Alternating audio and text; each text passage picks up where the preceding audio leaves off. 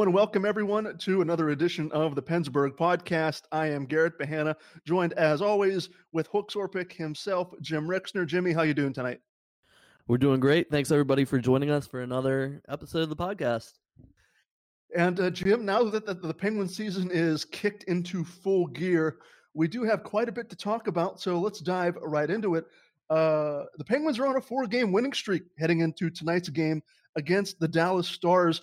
And I think it's especially impressive to talk about this 4-game win streak, racking up the points that they're earning with all of these injuries. Jim, even though it's early on in the season, a 4-game win streak, it doesn't happen all that often throughout an NHL season. And like I said to start, I think it's incredibly impressive that the Penguins are doing this with all of the forward injuries that they have sustained so far. It sure is. You can't help but be very impressed, especially like you said, they just beating teams like they had been beating. Colorado was unbeaten, and it was a close overtime game, but that's been one of the best teams in the whole league so far to start the young season, and the Pens were able to get the win. So it's just, you look up and down the lineup, they're getting contributions from different lines, and then their key players are coming through. So that's been impressive to see every night. It feels like Jake Guentzel scored a goal in the last 4 games, so you just kind of expect that to happen. I looked at a stat and saw of the 7 games so far this year, Crosby has a point in every game. In 5 of those games, he has multi-point performances. So, 5 out of 7 to have 2-point nights, that's just unreal. That the level he's playing right now is very special and really helping this team go to victory. And yeah, I completely agree with you. It's so fascinating. It's so mind-boggling to watch Sidney Crosby do this. I know a lot of people, probably myself included, do this a lot. We put so much stock into age for an athlete, and we look at the downturn of an athlete's career. Once they hit that 29, 30-year-old mark, the play starts to decline. The physical skills just start to deteriorate with age. It's just a normal thing that happens with athletes. But looking at Sidney Crosby and what he's doing with Evgeny Malkin out, I mean, he's playing at a level that I have not seen him in quite some time. Really, you could really go back and say the last couple of years. I saw somebody on Twitter compare what Crosby is doing now to what Crosby was doing, pre-concussion, after he went down and missed that giant chunk of time with the concussion injuries.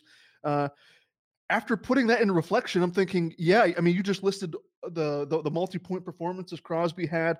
It is so great to watch. And I tell everybody, I think I've said this on the podcast before, don't take this for granted. Please do not take watching Sidney Crosby on a nightly basis, or Evgeny Malkin on a nightly basis, or Chris Letang on a nightly basis. Don't take any of it for granted. These superstars, there's only so many words you can use to describe them. What Sidney Crosby is doing right now is, quite frankly, indescribable.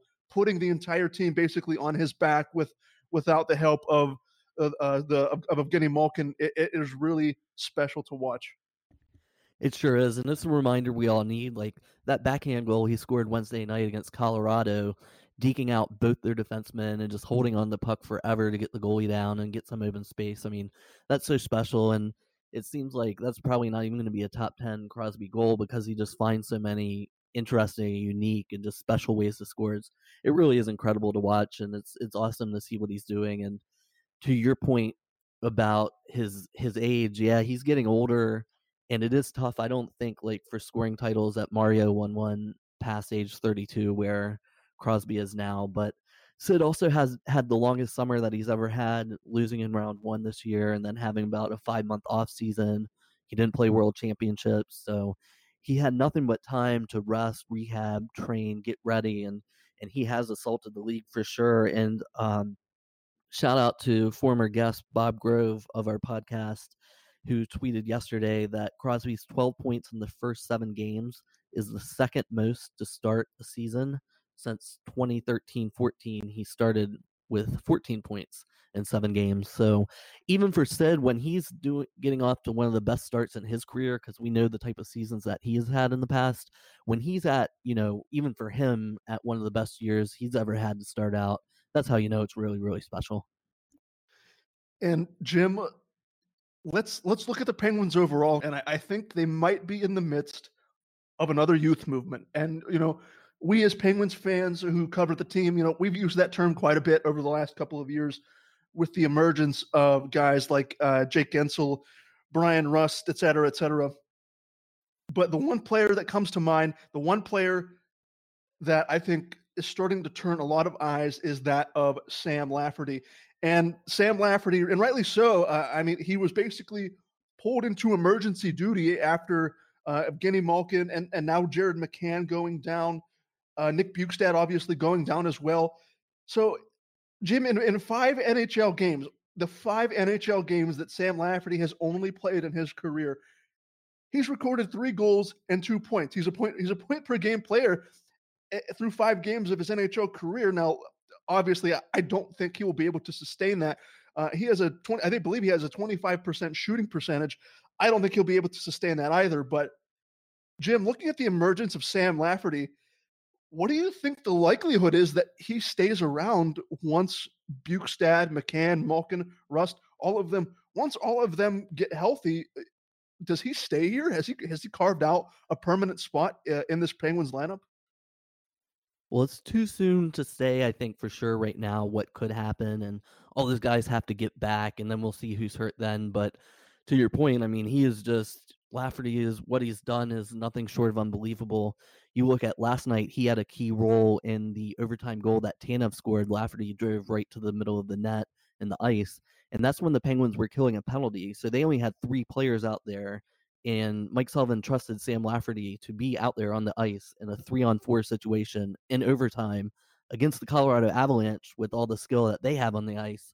So that just tells you right there what the Penguins think of Lafferty and how much they trust him and how much they want him out there and really how great he's done. And as we're about to hear in our interview with Phil Bourque, not to bury the lead on that, Phil gives us a great interview, and Phil just gushes over Sam Lafferty a couple of times too. You can tell everyone around the Penguins organization, from near, from afar, is just super high on what this kid could do. And so why not? I mean, Dominic Cahoon, he's not doing much now. When everybody gets healthy, or if you got the chance to play Lafferty or Cahoon, I would think right now you're going to play Lafferty for sure.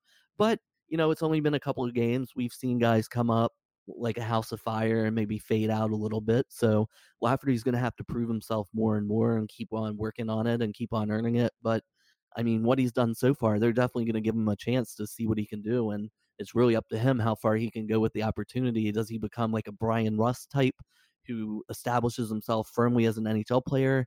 Or is he more like a Scott Wilson type who kind of, is there and is around, but isn't really that key of a player for the NHL lineup? So, Jim, let's look ahead. Let's look ahead at the Penguins' schedule over the next couple of games. Starting tonight, they have the Dallas Stars, and the Dallas Stars really haven't been that impressive to start the season, going 1-6-1 through their games played. And a lot of the key free agents that they brought in over the offseason, Joe Pavelski and Corey Perry, I believe, were the two big names. It really seems like they haven't meshed all together. Nothing really has clicked the first couple of games. I know Corey Perry had just returned from what I believe was a broken foot during the preseason and training camp period, so I'll give him a couple of more games to adjust. But Jim, looking at the Dallas Stars tonight, and we'll go into the Vegas Golden Knights on the second end of this back-to-back in just a moment. Jim, I don't know if I should be concerned with the Dallas Stars because on paper their record is obviously quite bad early on, but could this be a trap game for the Penguins? Could they look past the Dallas Stars to get to Marc-Andre Fleury and the Golden Knights, or do you foresee them, even with the ragtag group of Penguins that we have right now, do they steamroll the Dallas Stars with how bad they've been?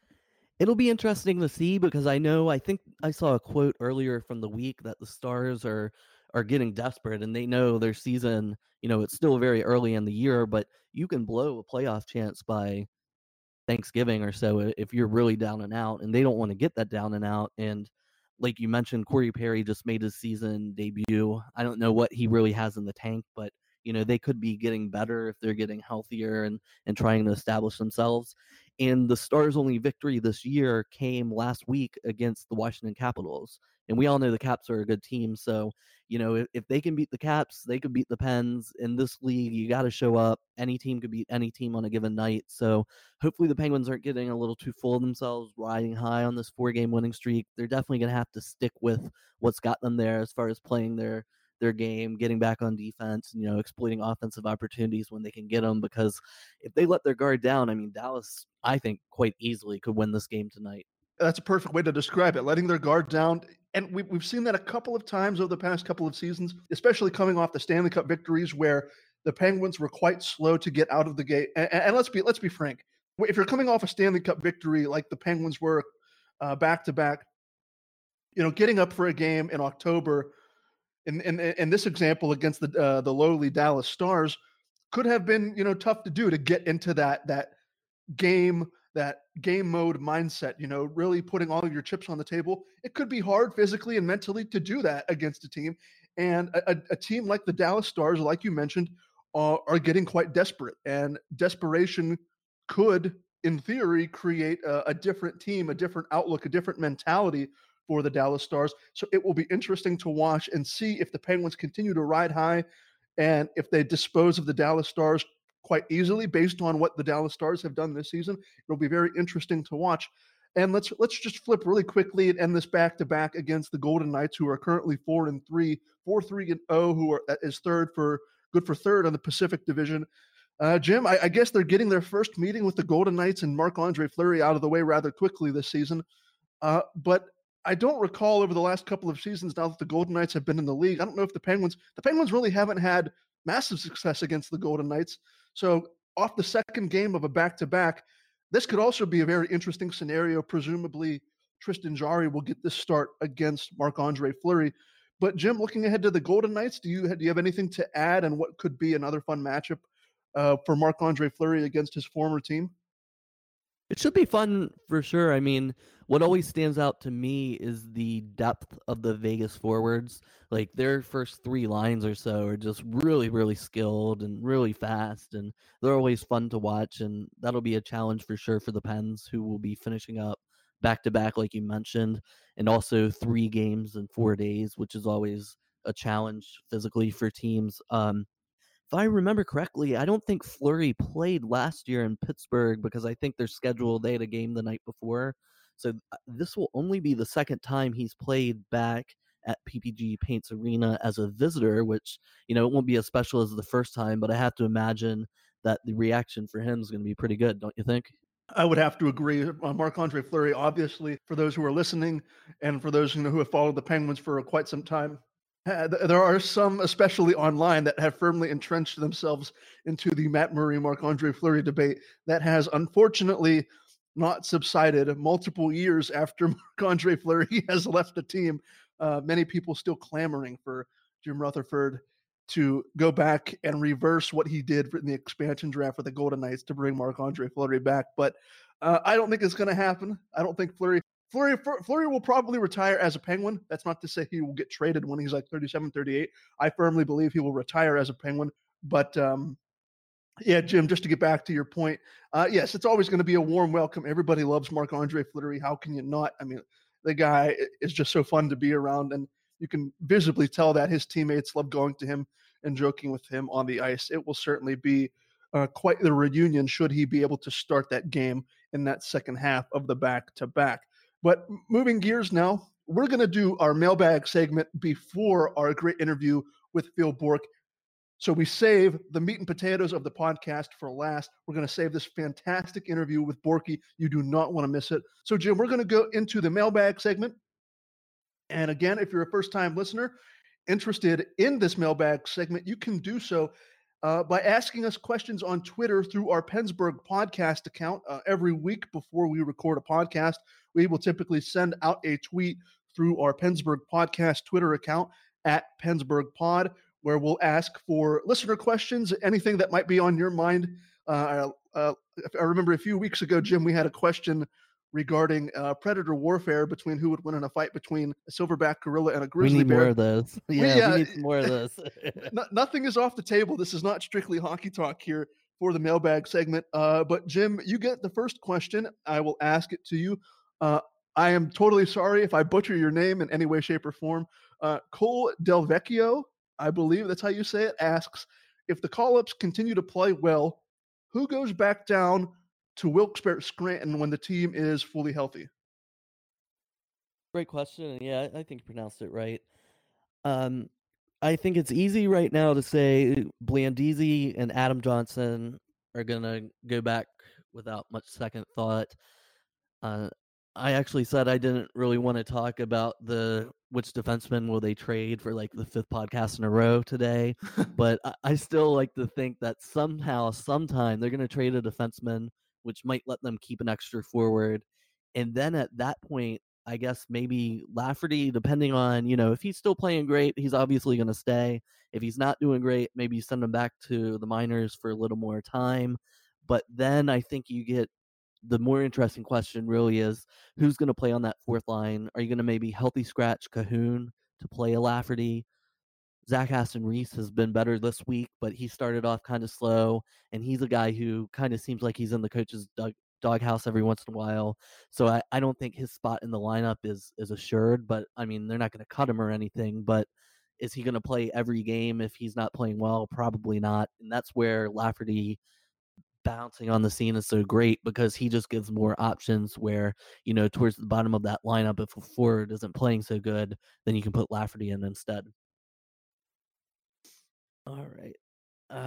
Our next question from Latangier, I don't know how you say that, says, why do people try to draw conclusions about teams in October?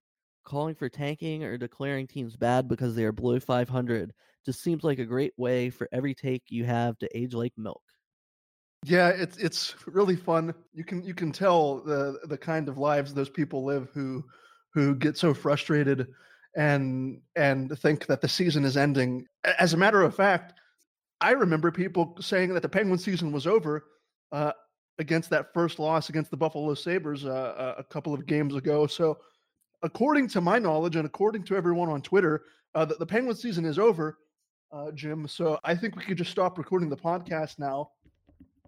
I think Yeah. you could. I think you can stop writing for Pennsburg. I think I'll stop writing for Pennsburg too if the season's over, and we'll just get back to this, a year from now when the new season starts up. No, Maybe but we'll get fired and we're traded to a different blog then. yeah.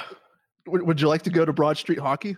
I would decline that trade. I would block that in my contract. Oh, you have a no movement clause. Okay. Yes, yeah. I can assure you I will not be doing that, but who knows? Maybe you or old Darnay might find yourself over there. Could you imagine me in the? Can you imagine me in the orange and black? It would just. Well, then again, our boss works for them, so we should not bury them too much. Broad Street Hockey is a great blog. Yes, Flyers yes. are not a great team, but we certainly do like a lot of the writers there. So that But- probably wouldn't be the worst fate. No. But yeah, it's ridiculous to draw conclusions from what 8 to 12 games that are played in October. It's ridiculous. Definitely, yeah. It's just. I mean, those kinds of people are just looking for a reaction at that point. Either that or they're not that knowledgeable about the game because drawing conclusions after the first 5 to whatever, 5 to 12 games, however many are played in the month of October, it's just a waste of time. You can't figure anything out about a team in 1 month's time, especially when you look at the Penguins and they're down like a bazillion forwards. So you can't declare anything over and dead really before it's even started. Our next question, Jim, is for you. Comes from Tyler Hart, and he says, "Can we finally relax with the why did they offer Tanev a multi-year deal conversations? He has been nothing but a heart and soul player from day one with the organization." That is true. That he's done great and he's been as advertised. I mean, I think the scouting report on him was right on that he's going to empty the tank every shift, every game. He's going to block shots. He's going to hit. He's a fast skater. I mean, all that's true and he's great. And it looks good now when he's 27 years old. I do worry about was it necessary to sign him for 5-6 years. That's a problem for people who like to track the contracts and stuff, which some fans do, some fans don't. There's no wrong or right. But just from my perspective, I mean, if you look this year at the free agent market, only Artemi Panarin signed a longer deal as a winger than Brandon Tanev. So I do think that it doesn't make sense really from a financial perspective of what the Penguins did. And even Jim Rutherford admitted they probably overpaid and they probably gave him too much years. But then he also says, well, you got to do that on July 1 or you might not get the player. And sometimes when you do that, you end up with Jack Johnson too for too many years. And now when you want to trade him, nobody wants him. So that's always a risk to me to pay like those bottom of the lineup guys for a long time and a lot of money. But I mean, Tanev is solid, and he's going to help the team this year and probably next year. So that is a good thing, and good for him. That helps make the Pens better. So I don't see how you can be mad about that. Our buddy McNulty is back with multiple questions. I don't even know why you allowed this, Garrett, when you screened him. You got to screen him better. So here we go. He says, Stan Guy, love the show. Thanks, McNulty. That's not us, but that's okay too. He goes on to say, fourth line play sustainable, or is there success luck driven? Will Gino come back 100%? Will Jim Rutherford retire this year if the team flames out in round one? Where do babies come from? I'll hang up and listen, and he isn't even on the phone, but okay. All right, Garrett, do what you can with that one. Yep. We could take this question or multiple questions from McNulty for Prez or Marty. We could take this multiple ways. Okay, I'll start with the fourth line play. And is it sustainable? Well, let's look at the fourth line right now, probably currently constructed of Adam Johnson, Joseph Blandisi, and Sam Lafferty. All of those guys, at least to this point, have maybe with the exception of Lafferty, Johnson and Blandisi are probably fringe NHLers. I don't really foresee them carving out a long career a long career in the NHL. Nothing has told me that these guys are like can't miss prospects. Sam Lafferty, and like we discussed that at the beginning of the show, really looks he has exploded onto the scene, and I certainly wasn't expecting it. I don't think Jim, you were expecting Sam Lafferty's emergence either. I guess early on, Sam Lafferty looks like the only one out of the fourth line that could sustain that kind of play. But to answer the first question, I think it's more luck driven at this point. I don't have all of their advanced metrics in front of me, but I mean, just based on the fact that they've been up and down from the minors and the NHL quite frequently over the last couple of years. So to Jim's earlier point, I see Johnson and Blandisi going back down to the AHL when all is said and done. Will Gino come back 100%? I would hope so.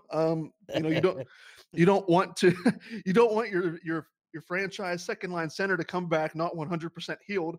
I think that would be a detriment to the team moving forward, especially if he does anything else to his lower body, to his knee or whatever was injured, whether it was a soft tissue injury or whatever it was.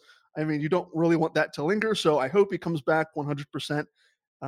I don't know if this play is sustainable without Gino. So yes, I hope he comes back 100%.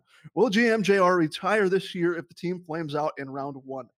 Well, there are certainly more and more mixed feelings on Jim Rutherford's tenure, especially given the contracts he's given out and taken away, tried to trade away over the last couple of years. Jim, I believe he signed an extension recently, as recently as this offseason. I'm not entirely sure, but I do know an extension was recently signed. I believe it was a 3-year extension. If they flame out in round one, it's possibility. I mean, I know he has to be one of the older general managers in the league. Maybe it would be time if they do flame out for the second year in a row in round one, that it would be time for some new direction and new leadership from the top. That is a possibility, but as of right now, I don't see him retiring really under any scenario. I think he stays out. I think Mario and company will let him fulfill the remainder of his contract. And finally, where do babies come from? Well, Jim, let's see where we can take this one. When a mommy and a daddy love each other. No. Just tell him to go ask his parents. Yeah. We'll save it. Yeah, I agree You're with you, not ready Jim. for that yet, McNulty, so don't worry about it, bud. Yeah, well, Jim, we will conclude with the last question here from Sammy Bagel Jr. He is back. I saved Our Sammy guy. Bagel. I saved him for the last question. The team seems to have more of a want to win than in previous games. Do you think the drive to be successful is more important than the talent on the team?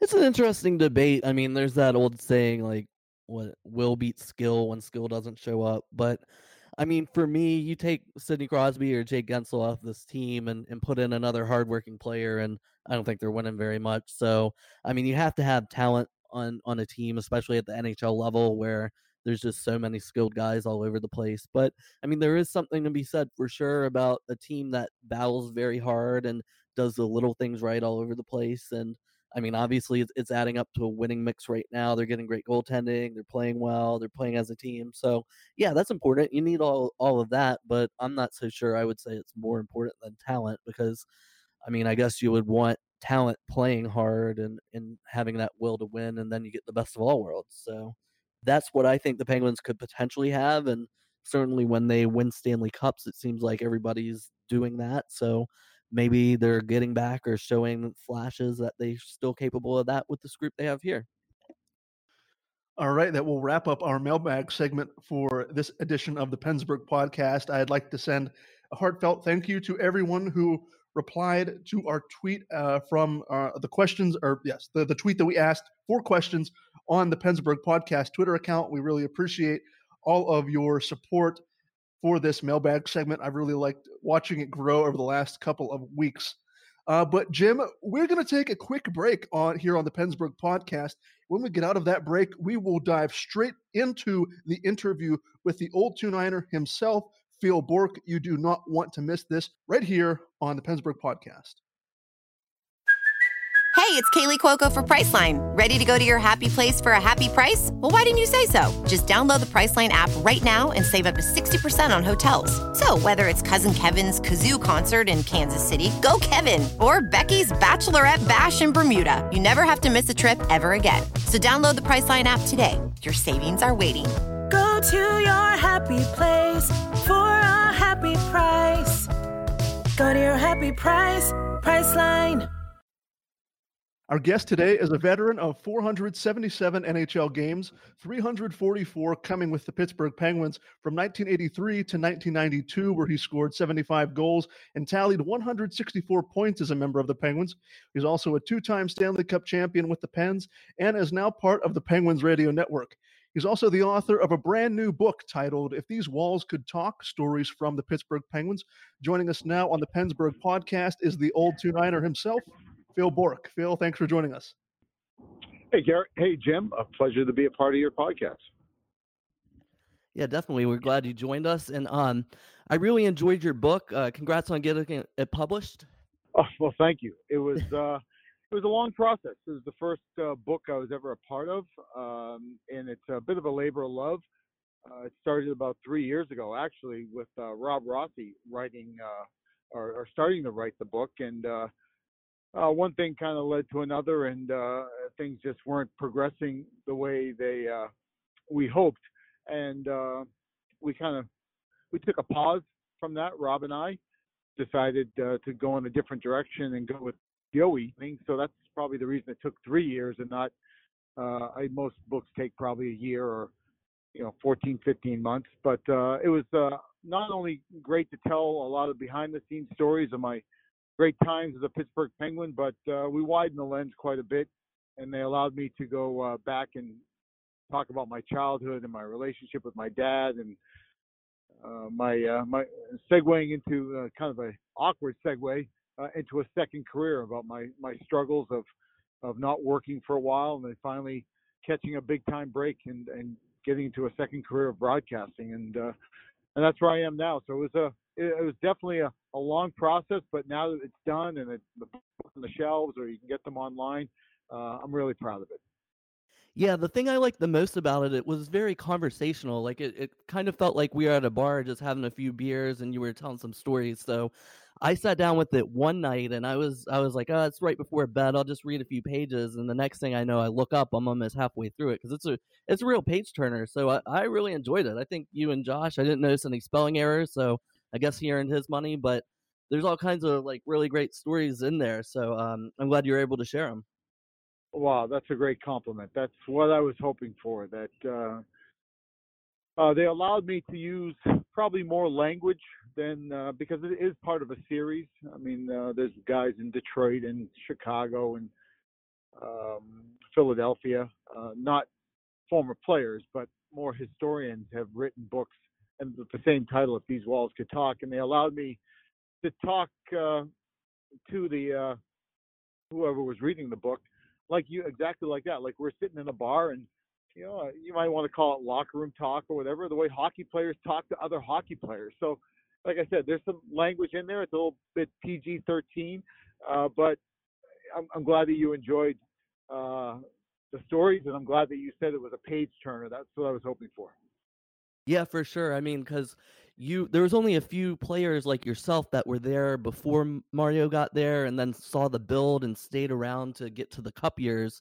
So, I mean, that was really, your timing, I guess, was really good. And like you said, I really felt you could feel your honesty talking about your childhood and the difficulties you had with your relationship with your father and all that. That was some stuff. I've been a Penguins fan my whole life, and I was 7 years old in '91 when you guys won that first cup, so I was just on, like, the edge of catching up, and I learned a lot of new stuff about it, so I was pretty entertained, that's for sure. Thanks. Yeah, I guess you could say my timing was good.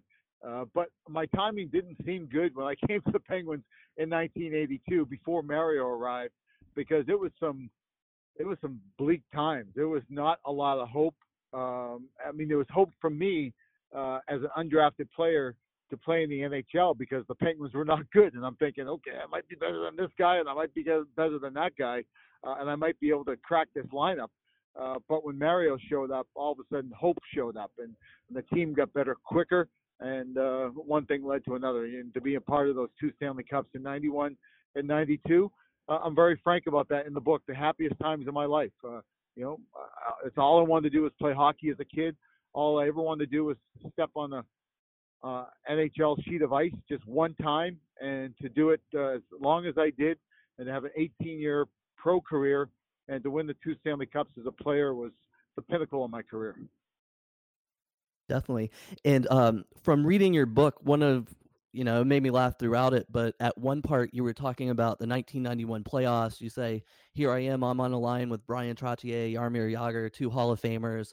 And then a few pages later, you mentioned, I'm out on the ice, and I happen to be on the ice at the same time as Mario Lemieux and Mark Recchi, two more Hall of Famers. And those teams were so stacked with just so much skill and talent, but it also had kind of glue guys like yourself, and you finished 7th on the team in scoring that playoff year in '91. And every year the Penguins win the Cup, they have those kind of glue guys that kick in a lot. And now these days, we just saw last night, Brandon Tanev scored an overtime game-winning goal, shorthanded for the Pens. Yeah. Do you think he could be that next generation type of glue guy, core guy to kind of help the more skilled guys along this year? I do. You're right on the money. It's a pretty simple equation. You look at St. Louis last year. You look at Washington the year before. You look at the Chicago Blackhawks, the LA Kings. I mean, the list goes on. The Penguins in '09 with Max Talbot, 16 and 17 with Connor Sherry and Brian Rust. The list goes on, right, guys? Every team you can look at, it's a simple equation. Star players, great goaltending, and third and fourth line muckers and grinders. I don't mind that label at all. I'm very proud of it. Guys like that if they score 3 goals in the playoffs, they're big goals. And I'm not necessarily saying overtime winners, but they're big goals to maybe help you on a comeback or make a 1-goal lead, a 2-goal lead late in the third period. And that's the equation. And yeah, to answer your question, Brandon Tanev absolutely is one of those guys. He's kind of a Max Talbot. He's kind of a Nick Bonino. And those are the guys that you win Stanley Cups with. But you need more than just a Brandon Tanev. You need, maybe it's a Sam Lafferty. Maybe it's a couple other guys. Maybe it's a Teddy Bluger. But I think the Penguins have done a really good job of finding, whether it's later round picks like Lafferty, a 4th rounder, or a player like Tanev, an unrestricted free agent, or undrafted players. That's what you need. When you have, high salary players like Sid and Gino and Letang and like those guys, you've got to have guys that can fill in the bottom 6 and make big plays and score big goals without commanding big dollars. Once again, here we have Phil Bourque on the Pennsburg podcast. For those interested, Phil will be signing his book, If These Walls Could Talk, Stories from the Pittsburgh Penguins, at the Barnes & Noble in South Hills Village on Friday, November 1st at 7 p.m. So head out there and meet Phil in just a couple of weeks' time to chat about the Pittsburgh Penguins. Phil, switching gears a little bit, I know working with the Hall of Famer Mike Lange has been a huge thrill for you in the second part of your career. Now you're a long tenured broadcaster on the Penguins radio network, and you two obviously have a special bond with each other. Is there one story or one memory that sticks out working with the Hall of Famer Mike Lange that you're going to remember forever long after you put the headset away? Well, there's just so many. I don't. Yeah, this is going to sound kind of funny, but in 2016 when we won the Cup and we beat the Tampa Bay Lightning to go to the Stanley Cup Final, Mikey and I went to the Hard Rock Casino afterwards, and it wasn't a big gambling trip or anything like that. We sat at the bar, we ordered a beer, and we just looked at each other and just started giggling. We just were just in disbelief that here we go again. We're gonna make another run. And you know, Mikey had been through so much. You know, in his 45 years broadcasting now, when he thinks he's seen it all, you know, he gets pleasantly surprised like that, and he was giddy. I could just see the excitement in his face, and that's what I'll remember. All the goal calls, I cherish them every single time. You know, a few years back, I would tell Mikey, I need 5 more years. Mikey, I need 5 more years. And now it's kind of like I need 1 more year, Mikey. So we don't know how much longer he's going to call games. I know that it's still his love. It's still his passion. He still calls a great game, even though his health isn't the best. He really pours all of his energy into just calling a game. But really, I always sit on his right. That's just the way he likes it and the way he calls the game. And every time I can sit on his right, I just when I know I'm going to get the extra long, he shoots and scores. I just kind of soak it all in because we don't know how many more we're going to have with the great Mike Lange, and it's my honor, my privilege to work with him. And he's a dear, dear friend. He's like family to me, and I say this with such an open heart that I love the man. I absolutely love him to death, and I cherish every single day I get with him. Yeah, we do too, listening to it. I mean, because he's been around for the whole time pretty much of the Penguins, just about, and certainly everyone's memories are of him, and you and him do such a great job. I know it's one of the rare occasions where people will sync up the radio and the TV feed to hear Mike Lange and Phil Bourque and watch it as well, and that's pretty unique to Pittsburgh, I have to feel like.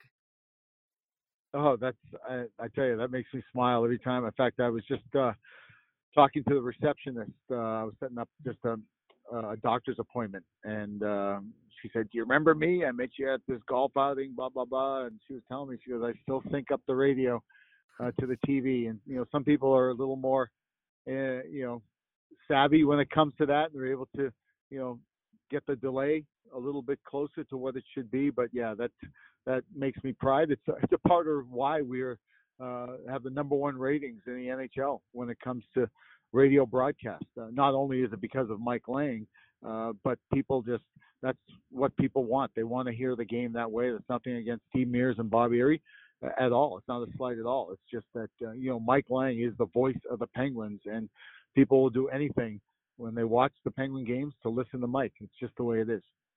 No doubt about it. And the Penguins now, they're on a 4-game winning streak despite a ton of injuries up front. And really what's standing out to me, Sidney Crosby points in every game. Chris Letang had a 6-game point streak to start the year. Jake Gensel's on a 6-game point streak now. What do you see from those 3 big guys that are really, I mean, to me, it looks like they're pushing the whole bus right now because they pretty much have to. But what's standing out to you about them, and how long do you think they can keep it up? Well, I concur with everything that you said. I mean, that's pretty obvious. But I'll tell you, if Sid is driving the bus, then Sam Lafferty is sitting right in that front row, right behind him, and helping him navigate. I mean, Sam Lafferty has energized his club, as well as John Marino, as well as Adam Johnson, as well as Joe Blandisi. I think the young players, and I think you add that, and what these young players have added, not only the speed, the tenacity, the grit, the ability to chip in offensively and just kind of sprinkle that in on top of all the players that you mentioned, the star players that are come out of the gate on fire.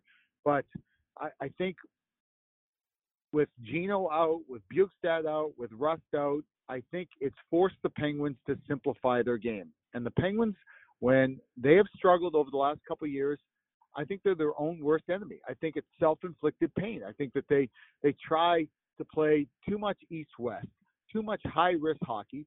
Is that a byproduct of the way that Evgeny Malkin plays sometimes? Yeah, I think it is. I think he's guilty of that. And I think that maybe Gino needs to take a little look at the way the Penguins are playing now, the way that he likes to play, and he's got to make an adjustment. I think that's fair to say.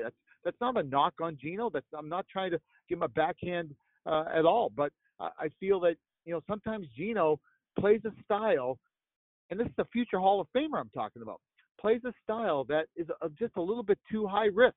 And it's not what works in the NHL in 2019. So I think it's a really long-winded answer, I know, for your short question, but I think a combination of the star players playing the way they're playing, but really, really feeding off of the youth, the new guys that we have here, the excitement, energy, and speed that they brought. Phil, I think I speak for Jim. I want to thank you so much for taking the time out of your day to come join us and chat a little bit about some really fun times in Pittsburgh Penguins hockey right now. Once again, for everyone listening, Phil is a newly published author. Once again, his book is titled If These Walls Could Talk, Stories from the Pittsburgh Penguins. Phil, like I said, thank you so much. We really appreciate you taking some time out of your day to come chat with us. We really appreciate it. Yeah, I really appreciate you not only acknowledging the book, but yeah, I know you guys are true Penguin fans. I can hear it in your voice, and enjoyed our time together. This was good hockey talk. That was the old Two-Niner himself, Phil Bourque, joining the Pennsburg podcast. And Jim, I always love listening to Phil Bourque on the Penguins Radio Network. He is always such an eccentric and fun, very knowledgeable personality, and his book is just another way for the Penguins fans, longtime Penguins fans like yourself, to just get up close and personal with some of the experiences that he is willing to share from his time as a Penguin. No doubt, and young whippersnappers like you can learn a thing or two too about the glory days. And like I said, that book is written in his voice, the way he talks. You can tell he has a lot of enthusiasm and passion for the sport of hockey, and really specifically the Pittsburgh Penguins. He loves the team. He's loved being a part of it for so long, and that absolutely comes through in the book. He gives all these stories, and some of them you'd never believe. Like, I remember once he was talking about Jagr in his rookie year, crying, absolutely crying, because he got yelled at on the bench. And then Kevin Stevens, who's like the biggest alpha male on the planet, noticed that Jagr was just crying tears on his face. And then Kevin Stevens kind of went off about that, because why is the guy crying in the middle of the game? And there's just so many crazy stories like that Phil has and shares. And it's awesome.